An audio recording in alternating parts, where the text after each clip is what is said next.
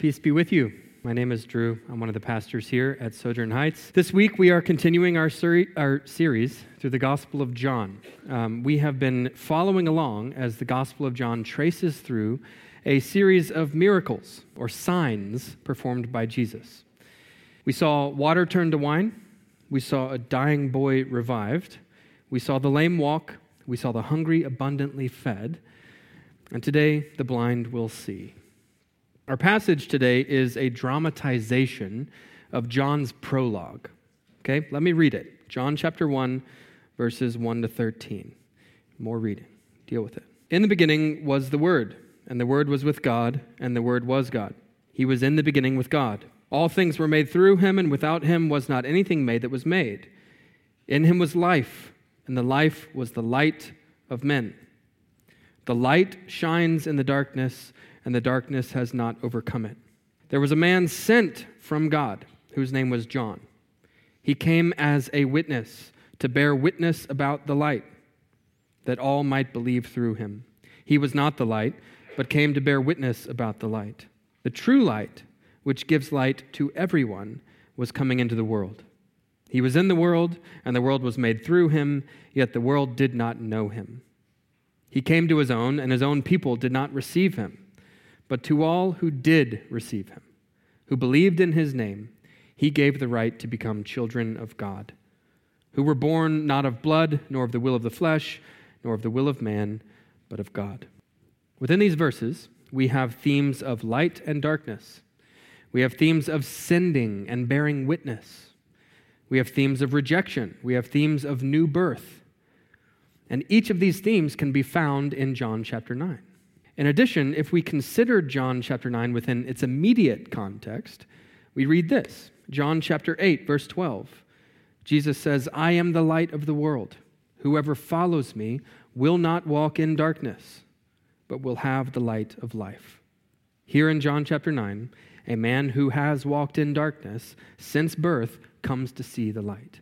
He is given eyes to see the world around him, but more importantly, he is given eyes to see the light of the world.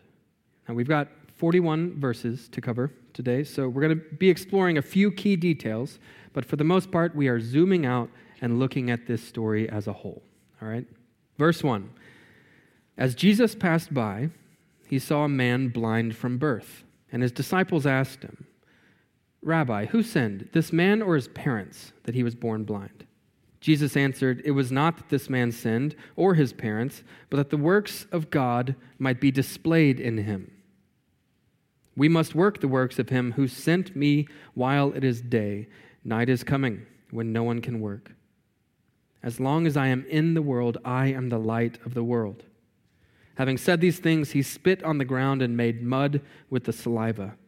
Then he anointed the man's eyes with the mud and said to him, Go, wash in the pool of Siloam, which means sent. So he went and washed and came back seeing. Jesus, why was this man born blind? Did he do something wrong or did his parents do something wrong? No. This man was born blind that the works of God might be displayed in him. That is so incredibly profound. Truly. That is so incredibly profound. This man was born blind that the works of God might be displayed in him. Everything we endure, everything we suffer, is ultimately intended to put the works of God on display. Everything. If it's true of a baby boy being born blind, then it's true of your unsatisfying job. And it's true of the relational tension in your neighborhood parish. It's true of your chronic illness, your addiction, and everything in between. And so mature Christian people learn to stop asking, why is this happening to me? We learn to start asking, what is God doing? What is he trying to teach me here? What is he trying to display to the world through me? Instead of looking backward to the cause of our suffering, we look forward to the revealing of God's glory through our suffering. Okay, so Jesus spits on the ground and makes mud, and he anoints the man's eyes, and he commands the man to wash in the pool of Siloam, the pool of sending. The mud I think, is an allusion back to the creation of Adam. I'm not going to have us turn there, but back in Genesis chapter 2, God forms Adam from the dust of the ground. And the text clearly says that the ground was wet. So God made Adam out of mud, which means the blind man here in John chapter 9 is being presented as a new creation. He was born blind, but he was reborn with sight. He was born in darkness, but he is reborn because the darkness is no match for the light. Now, what about the pool of Siloam? John makes a point to translate and even go so far as to interpret the word for us. Jesus commands the blind man to wash in the pool of sending. And at this point in the story, it's not clear why John would do this. But as we will see, Jesus is sending this man out as a sheep in the midst of wolves. He is sending this man to shine light in the darkness. He is sending a once blind man to bear witness before those who refuse to see. Verses 8 and 9. The neighbors and those who had seen him before as a beggar were saying, "Is this not the man who used to sit and beg?" Some said, "It is he."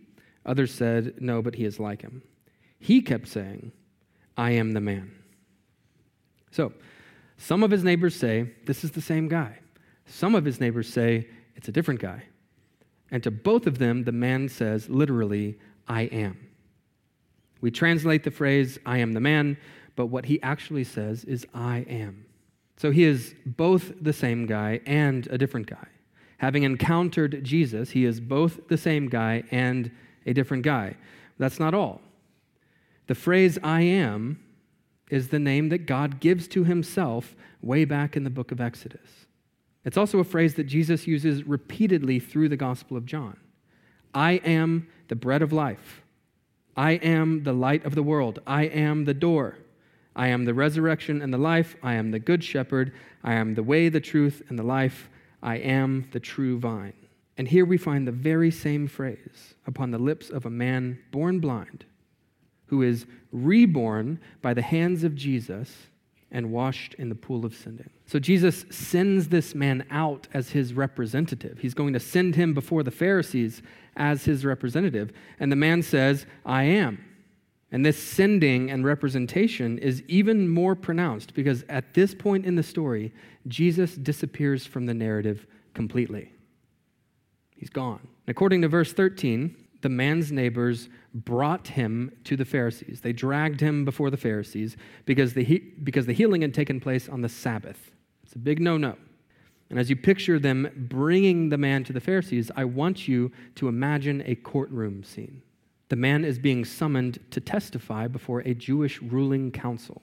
Later in verse 25, the Pharisees say to the man, "Give glory to God," which was a common Hebrew idiom equivalent to putting a person under oath. So the Pharisees are effectively saying, "I want you to tell the truth, the whole truth, and nothing but the truth, so help you God."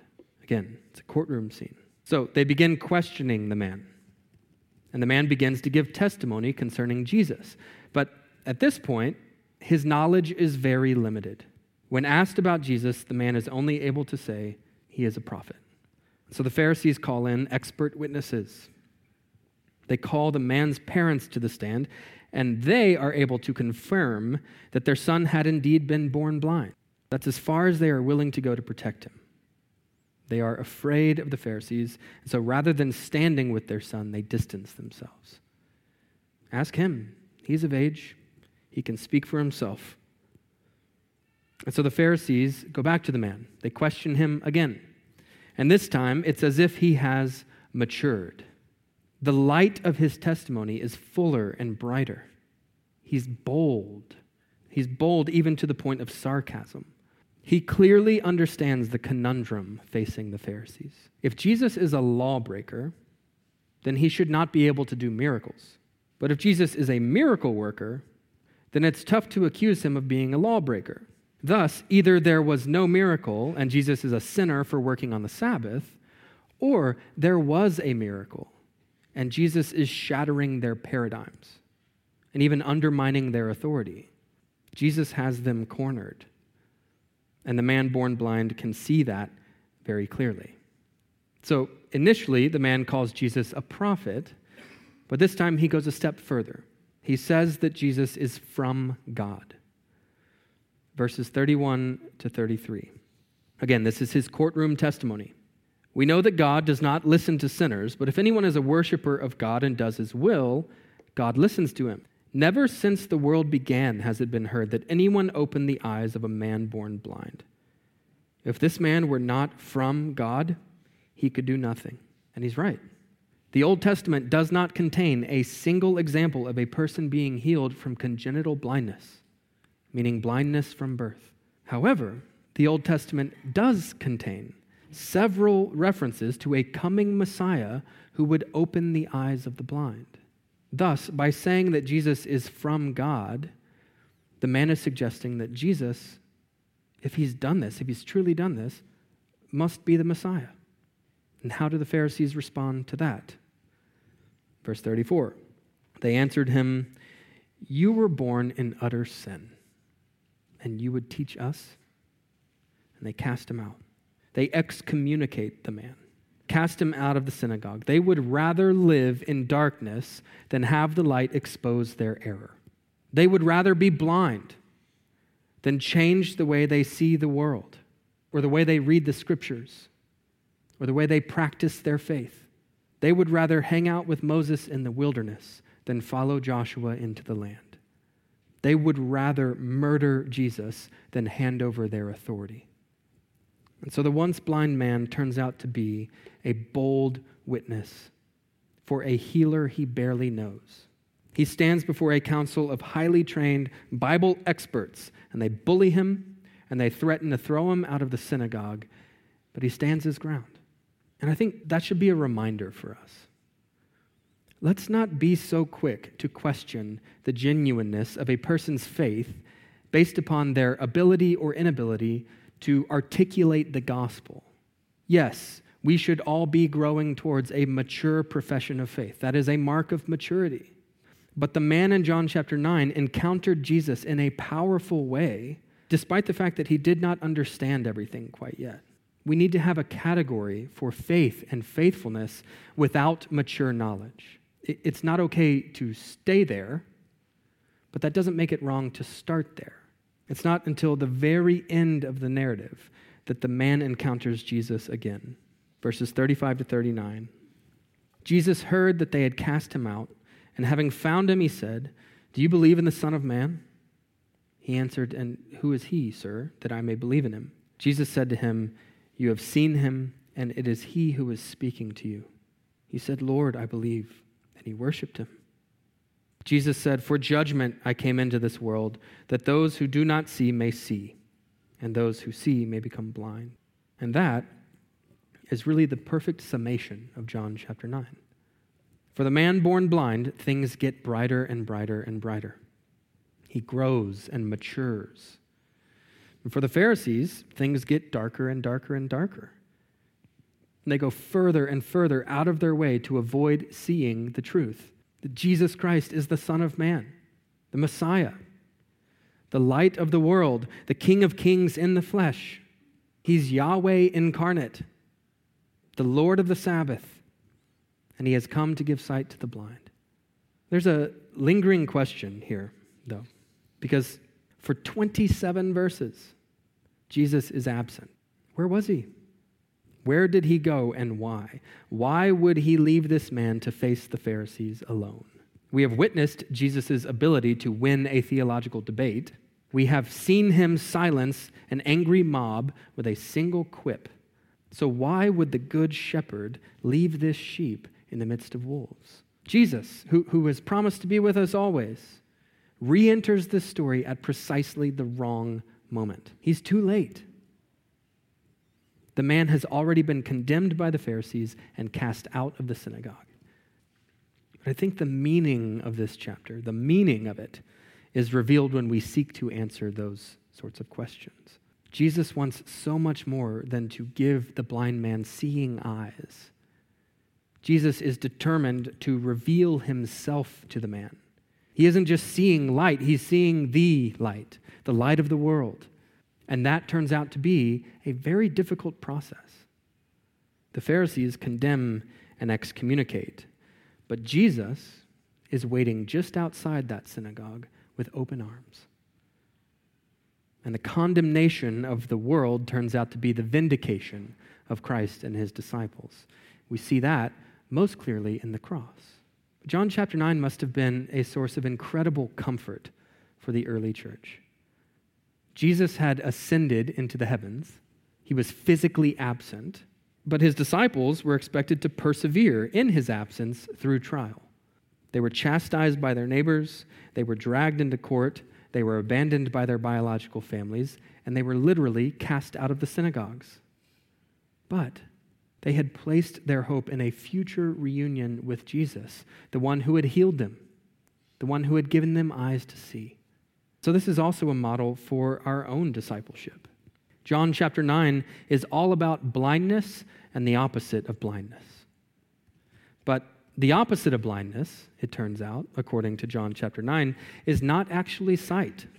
The opposite of blindness is being sent. In fact, we learn to see as we are sent. When we obey the command of Christ to live our lives as living testimonies to the lordship of Jesus and the new creation kingdom he is bringing, that's when we truly begin to see the world with new eyes. Every baptized Christian has washed in the pool of sending. Jesus has given us new eyes. We have seen the light of the world, and we are called to bear witness to the world concerning that light. And yet, sometimes Jesus feels absent. He has promised to be with us always, and sometimes he feels absent. In those moments, we need to remember that he is still the good shepherd. It's not a mistake that John chapter 10, the very next chapter, is all about his being the good shepherd. He sends out his sheep amidst the wolves for their good. Suffering and trial are for our good. When suffering is mixed with persevering faith, that's when we begin to see and mature, and that's when we begin to bear powerful witness to the world. So in times of suffering, when Jesus seems absent, we can know and trust that really he is never more present. When Jesus seems to have disappeared, we can trust that we will soon find him again, and we will see him more clearly, and we will experience him more deeply, having suffered in his name. In the words of Malcolm Muggeridge, I really like that name, I can say with complete truthfulness that everything I have learned in my 75 years in this world, everything that has truly enhanced and enlightened my existence, has been through affliction and not through happiness. Similarly, Samuel Rutherford said, when cast into the cellars of affliction, remember, the great king keeps his wine there. The man born blind was willing to stand with Jesus, even if it meant being all alone. He was willing to suffer for Jesus, even if it meant being all alone. He was willing to cling to Jesus, even if it meant losing his status. He was willing to be a witness for Jesus, even when Jesus felt absent, even when Jesus was nowhere to be seen. And by the end of John chapter 9, the man knows Jesus personally and experientially. His knowledge of Jesus grows through the crucible of suffering. He has become a true theologian. No catechisms, no Bible studies, no seminary, just trial. And yet, the man born blind has come to see Jesus face to face. That's the sort of discipleship Jesus requires. We bear witness to the light no matter the consequences. And we know that in the end, the light will overcome the darkness. And having persevered through our suffering, through our trial, we will see Jesus face to face. John 16:33. In the world you will have tribulation, but take heart. Jesus has overcome the world. Let's pray. Heavenly Father, it is a wonderful privilege to be counted among your children. It's also a wonderful responsibility. We desire to see the works of God displayed in us and through us for the world to see. Jesus, we receive your sending. We ask that you would be near to us as you have promised to be, as we bear witness to the light. We thank you for the gift of sight, new eyes. Even in the darkness, we can see you and trust that you are our good shepherd. Holy Spirit, help us to persevere in suffering, to boldly bear witness in the midst of trial and affliction. Work through us to bring the light of life to all people. In the name of the Father, the Son, and the Holy Spirit. Amen.